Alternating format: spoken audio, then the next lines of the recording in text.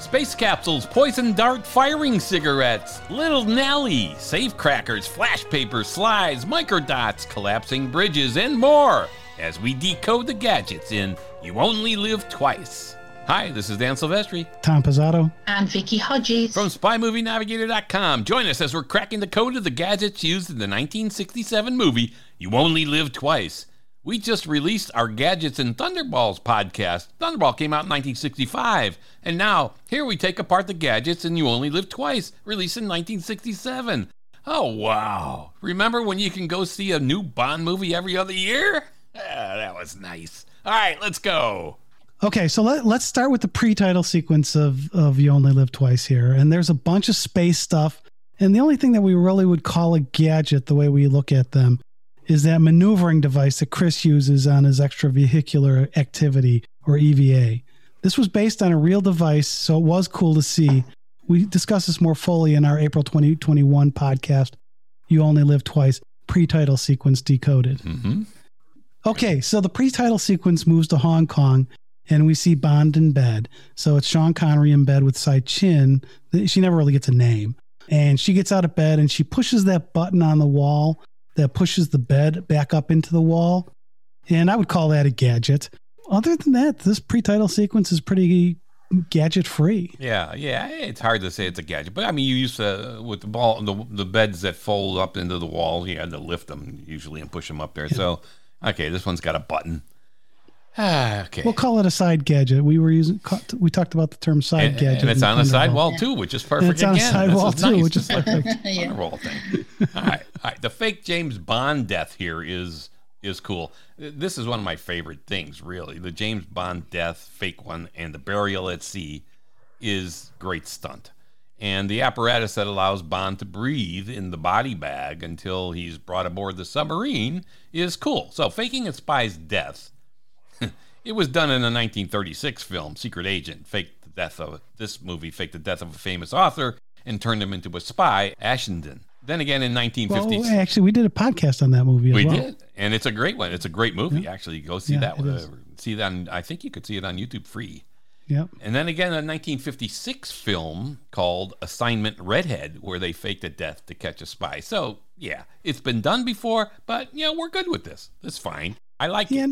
Like you were saying, you're not sure if that button was a gadget. I'm not sure the thing that allowed him to breathe in that, whatever you call it, that he was underwater in, is a gadget. I mean, it was a face mask and an oxygen tank. All right. It was wrapped up. It was all wrapped up, but... All right, so far, in our podcast on gadgets in You Only Live Twice, we have no gadgets we're talking about. All right. We had the first one. Okay, we got one.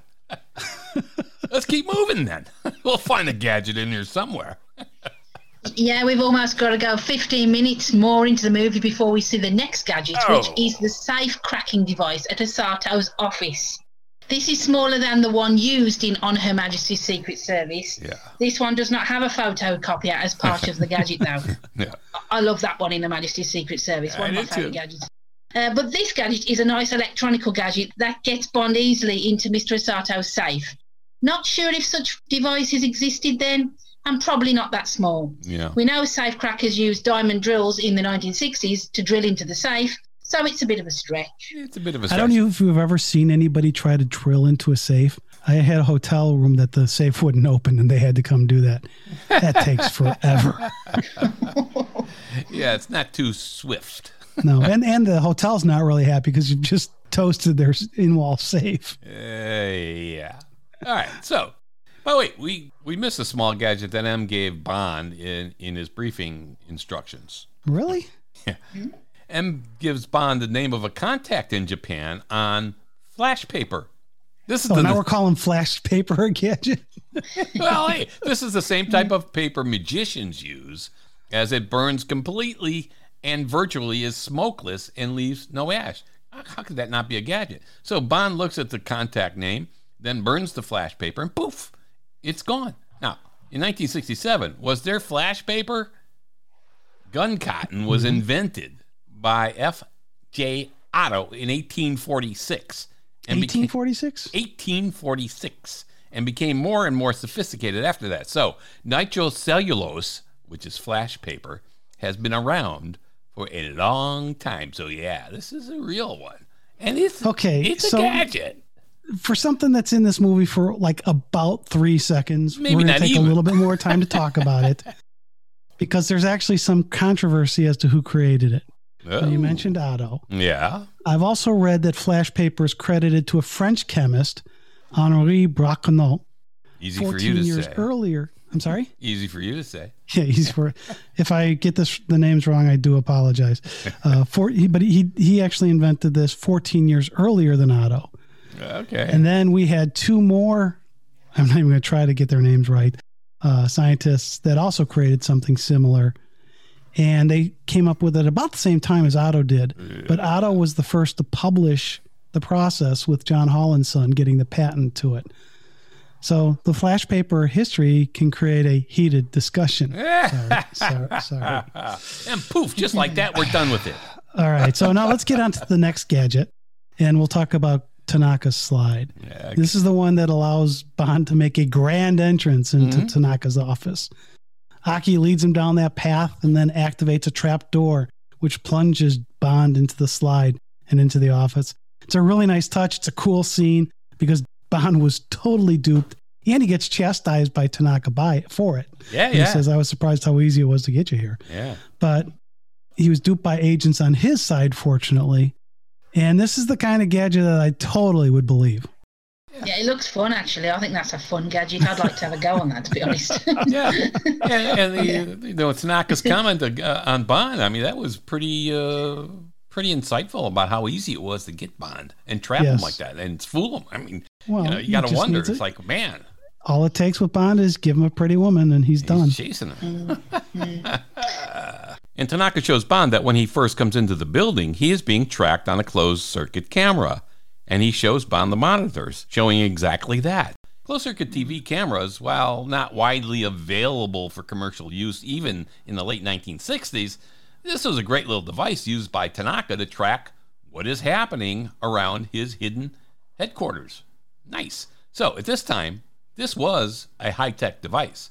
Now, of course, in the U.S., there are cameras everywhere watching everything, even traffic lights, to see who violates a traffic law so they can send you a fine to pay through the mail. Nice. So Italy does that. I've gotten, I think 6 tickets from driving in Italy. Okay. Through that means. All right, don't ride with Tom in Italy. Okay. It's not. Right. It's just not in the U.S. Well, I don't understand the signs.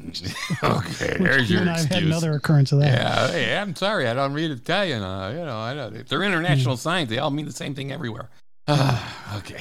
Another small gadget was the micro dot on the photo of the ship and the strip of land that Bond and Tanaka look at on the train. Was this possible then? Of course it was.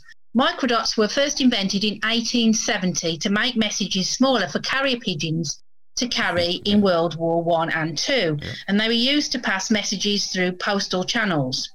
We see the use of microdots in the 2006 movie Mission Impossible 3, with a microdot in a postage stamp. In the 1966 comedy spy movie Arabesque, a microdot was hidden on the parchment of hieroglyphs. They were also used as plot points in the television series Get Smart, It Takes a Thief, and The Avengers, among others. So even though this was a small plot point, unintended, these things are real and used by spies. Yeah, it's a good thing. Microdots. I mean, it's amazing how much information you can put on something that small. Yeah. Yeah. Especially back then. So we talked about the breaking in Osato's safe in here. But here at the meeting with Osato and Helga Brandt, we see a couple of smaller gadgets. One is another closed-circuit camera system, like the one we saw in Tanaka's headquarters, but not as slick as Tanaka's. But even this less high-tech tracking camera system is a gadget. Osato's staff is watching Bond in Osato's office using a Burroughs computer and a small screen. So this is pretty easy to believe. Now this is a gadget that you're talking about here. Yeah. And the real life, and I'm, you know me in computers, right? But the real life computer wouldn't have been used for this task.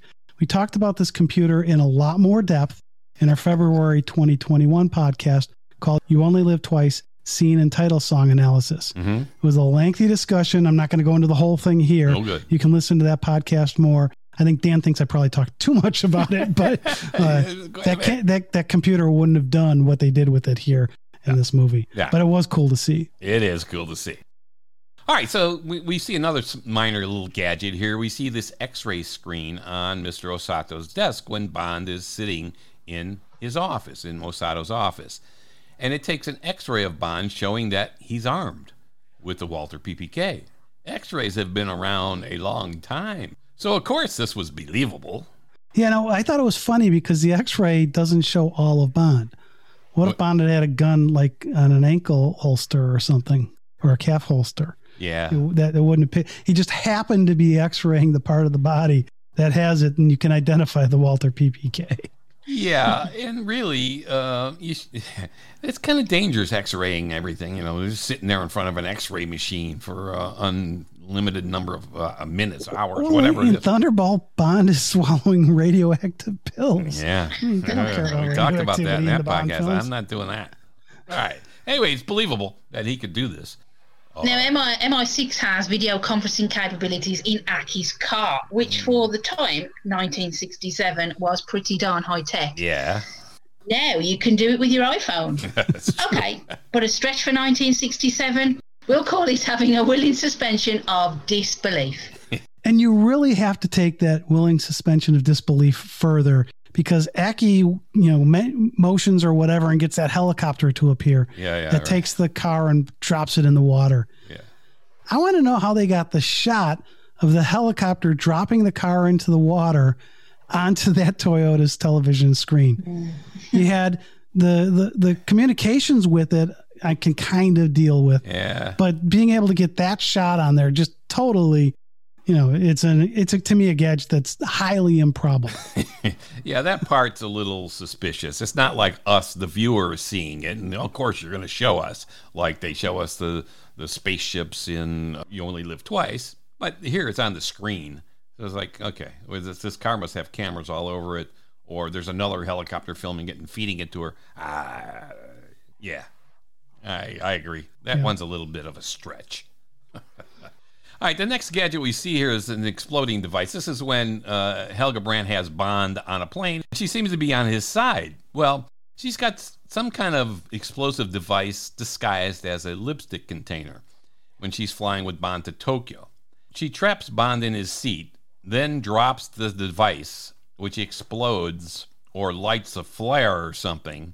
I'm still not sure what its purpose was, but Bond was trapped in his seat. And, of course, now the plane is going to crash. And she's going to bail out with a parachute. I didn't understand the use of this gadget. I mean, you want a bomb on the plane, put a bomb on the plane and parachute out and leave. I mean, you're trapping his arms or just kill him. I mean, just shoot him. What is all this stuff? This is the kind of stuff that drives me crazy, because this is not a believable scenario. Yeah. Well, you're not likely to have done it that way. Just shoot him, right? But or what something it really else was burning magnesium. Okay. And in theory, then it would burn through the floor to the fuel lines and blow up the plane. Yeah. Well, she parachutes out to safety. That's great. No, I'm not. Why not just put a bomb next to Bond with a short timer and jump? Yeah, there you go. You've got him trapped. He's going to die anyways when the thing hits the ground. Yeah. But this is a much more dramatic way. Yeah. Flares have been around for 150 years, so I guess this one's believable. Yeah, sure it is. Yeah, and I'm sure they just wanted to give Helga Brandt her own gadget in a very smart lipstick container, very female. So, yeah. All right, yeah, we'll run with it. It's just I don't like it, but okay. All right. Okay, so let's look at another flying device. Little Nelly. Yeah. Oh, you gotta like Little Nelly. This was a real invention. It's an autogyro developed by Ken Wallace. Yeah. Of course, it was jazzed up for the movie with all kinds of props and abilities, rocket launchers, flamethrowers, smoke ejectors, machine guns. And it was a cool device, portable, and it could be assembled on the spot. Yeah. So, a real thing and believable. It was a leap of faith to believe it could do all it did in the film with its weapons and outmaneuver the big choppers chasing it, but it is cool. Bond used it for reconnaissance, looking for the headquarters of Blofeld, and where he could be launching a rocket to capture American and Soviet space capsules. Now, to me, the thing about this Little Nelly thing was, first, it's a cool-looking device. Yes, it is. But I love that Q came with it. because Bond had asked for his father. Yeah, so again, they're showing you this is a gadgety kind of thing because Q's bringing it to him instead of there being this thing just being there all set up or anything. You get to see how it gets set up. I just love the way they gadgetized the autogyro here. Yeah, and it's believable that he wouldn't be carrying this around with him anywhere, obviously, and that he'd have to send for it, and that, hey, you could believe that this little gadget would be sitting in the warehouse for Q saying, hey, I made this thing, it's going to come in handy sometime, and here's a use for it. So all of it was believable, and it's a real device. That's all cool. I loved it. Yep. I love Little Nelly. Yep, me too. Great stuff. Yeah. All right, so let's get to the volcano, because I think that's like the biggest high-tech toy in the entire movie, and a set that costs, and it's a great set. Yeah, it's a set that cost like $1 million, I think, at the time to build, which is a heck of a lot of money. So this is high tech here, as high tech as you can get. So when Mr. Osato and Helga Brandt are called to Blofeld's office, they're told that Bond is not dead, and that Helga's attempt at killing Bond failed. She should have used the bomb. Should he use the bomb? Right, Vicky? Just shoot him. We say that or shoot him. When will they learn? So, anyway, it's never good to fail when you're working for these bad guys, because especially Blofeld. Blofeld has a history, as we know, of taking care of his agents that don't do their job. So there's this nice little metal bridge crossing a moat with piranhas in it. Well, everyone keeps piranhas. You know, that's a nice little fish to keep around your place. Pleasant little fish. Yeah. So Mr. Osato crosses the bridge, but when Helga Brandt begins to cross, Blofeld activates a release that collapses the bridge into a slide, and Helga gets dropped into the water with the hungry piranha below. Oh, yeah. It's somewhat similar to the trapdoor in the floor from which Bond falls onto the slide we talked about earlier when he met Tanaka for the first time. This is a side gadget, but it illustrates how evil Blofeld is and adds to the overall atmosphere of a Bond film. Again, if you fail Blofeld, you are in serious trouble. Right, Kronstein? Brandt? Number 9? Yeah. Oh, and the way he does it, right? So, when these other people you've mentioned, they didn't know they were going to get killed then. Yeah. No. Helga just saw Osato walk across that bridge. There's no problem. Yeah. Mm-hmm. Yeah. It's, he's good. Blofeld is consistent. All right. So then moving forward here, we get our Q branch moment, but it's not with Q, it's with Tanaka, where Tanaka takes Bond into that ninja training camp. I love that. We see Japanese throwing stars used. Yeah. These are real gadgets, but most non-Asians at the time wouldn't have seen them before this movie. So Tanaka shows Bond around, and he gets to the other gadgets. And first we see a gun that looks fictitious called a rocket gun. That actually was a real gun, and the bullet gets fired from the gun with no spin, and then the rocket engages and shoots it towards the target. It's kind of a bizarre concept. Yeah, it is a bizarre concept. And because real bullets work pretty good. It's well, actually not, because this gun never took off. It was real, but it never took off because of the no spin, and then the propulsion from the rocket. It wasn't very accurate. But I'm saying real bullets and real guns, they work pretty well. This is an invention that didn't work all that well, right? Right, but it was a real gun. Yeah, it was a real gun. Yeah. Okay. And we talk a lot more about this again back in that February 2021 podcast, You Only Live Twice, Scene and Title Song Analysis, if you want to learn more about that rocket gun. Yeah. All right, so then in this Tanaka Q lab, if you will, we then see the exploding dart-firing cigarette. It can save your life, this cigarette. I love that. So again, real darts, real rocket guns, they've been used in the real espionage world. So this concept is real. We don't know about firing from a cigarette as far as we know, but we're okay with this. They've had exploding cigarette loads for years in gag shops. I'm not sure about shooting a projectile with one, but it's definitely something that sounds feasible. Yeah, the little loads, they used to sell these little things that were like a grain of rice, and you would stick it in the end of a cigarette. And we actually did that to my aunt when we were children. we had this little, it came in a little round container, and we stuck one in there, and she lit her cigarette, and it blew up in her face, scared the hell out of her. And we were in serious trouble after that. I mean, I did that to my dad once. He was typing in his office. Do you remember typewriters? Yeah. And I was upstairs, and I heard it go, and the next thing, Tom! Yeah, that was a problem. But anyway, so that's it. But I love that this cigarette can save your life because, of course, cigarettes kill, smoking kills, blah blah blah. It's a great little line. Terrific line. I love it. I love that they had this. It was kind of a Q lab, even though Q wasn't in this part of the movie, but it was wanting to keep that tradition going. But they're going to have to use the Japanese section head to do that in this one. Yeah. Anyway. Okay, so the next gadget is controversial, even if we can call it a gadget, to be honest. I'm talking about the eyepieces, skin dye, and wig they used to try and make Bond look Japanese. Hell yeah. Those are so bad. In all of the 24 Eon production James Bond movies, this has to be the lamest gadget of all time. Yeah. Even lamer than the finger snapper we've talked about in Diamonds Are Forever that I know most of you hated. Which was pretty lame. This is just hideous. It looks like Sean Connery, not a Japanese man. I have to agree. That was, I think, the worst part of this movie, which was a pretty good movie.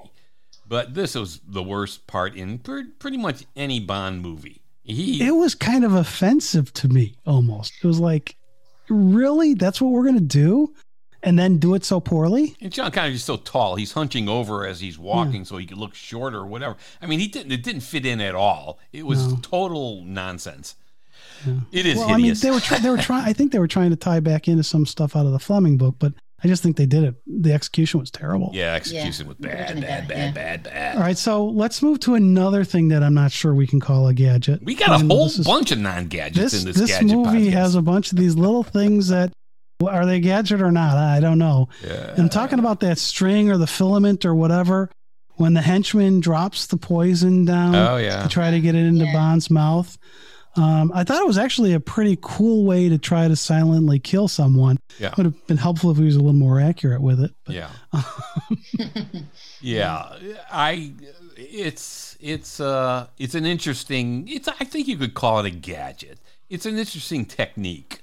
And you could see that it would work. It would drip down the cord, kind of a microfilament cord or whatever.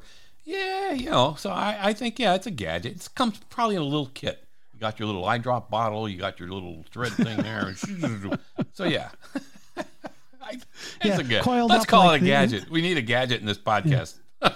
Coiled up like that little detonation device that Bond has in Moonraker when the rocket's going to go and they're underneath the rocket. Yeah. Right. I could totally see it like that. So there you go. Yeah. All right. Back at that ninja training camp where Bond is trying to learn how to fight like a ninja, the guy he's fighting with is fighting with bamboo canes and has a knife come out of the end of it like a stiletto. So basically, that's pretty easy to believe. I didn't understand why this was a time to train Bond to be a ninja because you can't really do that overnight. But it's Bond. What can they? What a stiletto type thing coming out of the end of a bamboo shoot. Yeah, that I believe. This was a cute totally gadget. Believable gadget to me. Yeah, it's a nice gadget. And that's the last real gadget we see, because the last 35 minutes of the movie are the wedding, the gas-filled cave, and the volcano scenes, and the fight. The only gadget we see in those scenes is the dart-firing cigarette being used that Tanaka gave Bond earlier. Yeah. One could argue that the volcano lair is a big gadget itself with the way the roof works, but I think we'll leave it at that. Anyone else? I think we can leave it at that, too. Yeah. I mean, the volcano is one enormous gadget, I guess, with the impenetrable walls, which can be penetrated, and the set is fantastic. One of the best sets, I think, in any Bond movie ever. Very, very cool set. I don't know that I'd call it a gadget, but it's they'd cool be hard pressed to come up with. And there's lots of electronics in it that maybe you would call a gadget, but I think we're leaving that at the right place. Yeah, and it's certainly a gadget that Bond can't put in his pocket, like the finger snapper. All right, that's a wrap. We had fun decoding the gadgets, and you only live twice, and some of the non-gadgets too. If we missed any, let us know. This has been Dan Silvestri, Tom Pizzato, and Vicky Hodges. The SpyMovieNavigator.com. Please subscribe to our show, Cracking the Code of Spy Movies, on YouTube and through your favorite podcast app right now. Follow us on Facebook, Twitter, and Instagram, too. Tell a friend about our show. Thanks for listening. We appreciate it.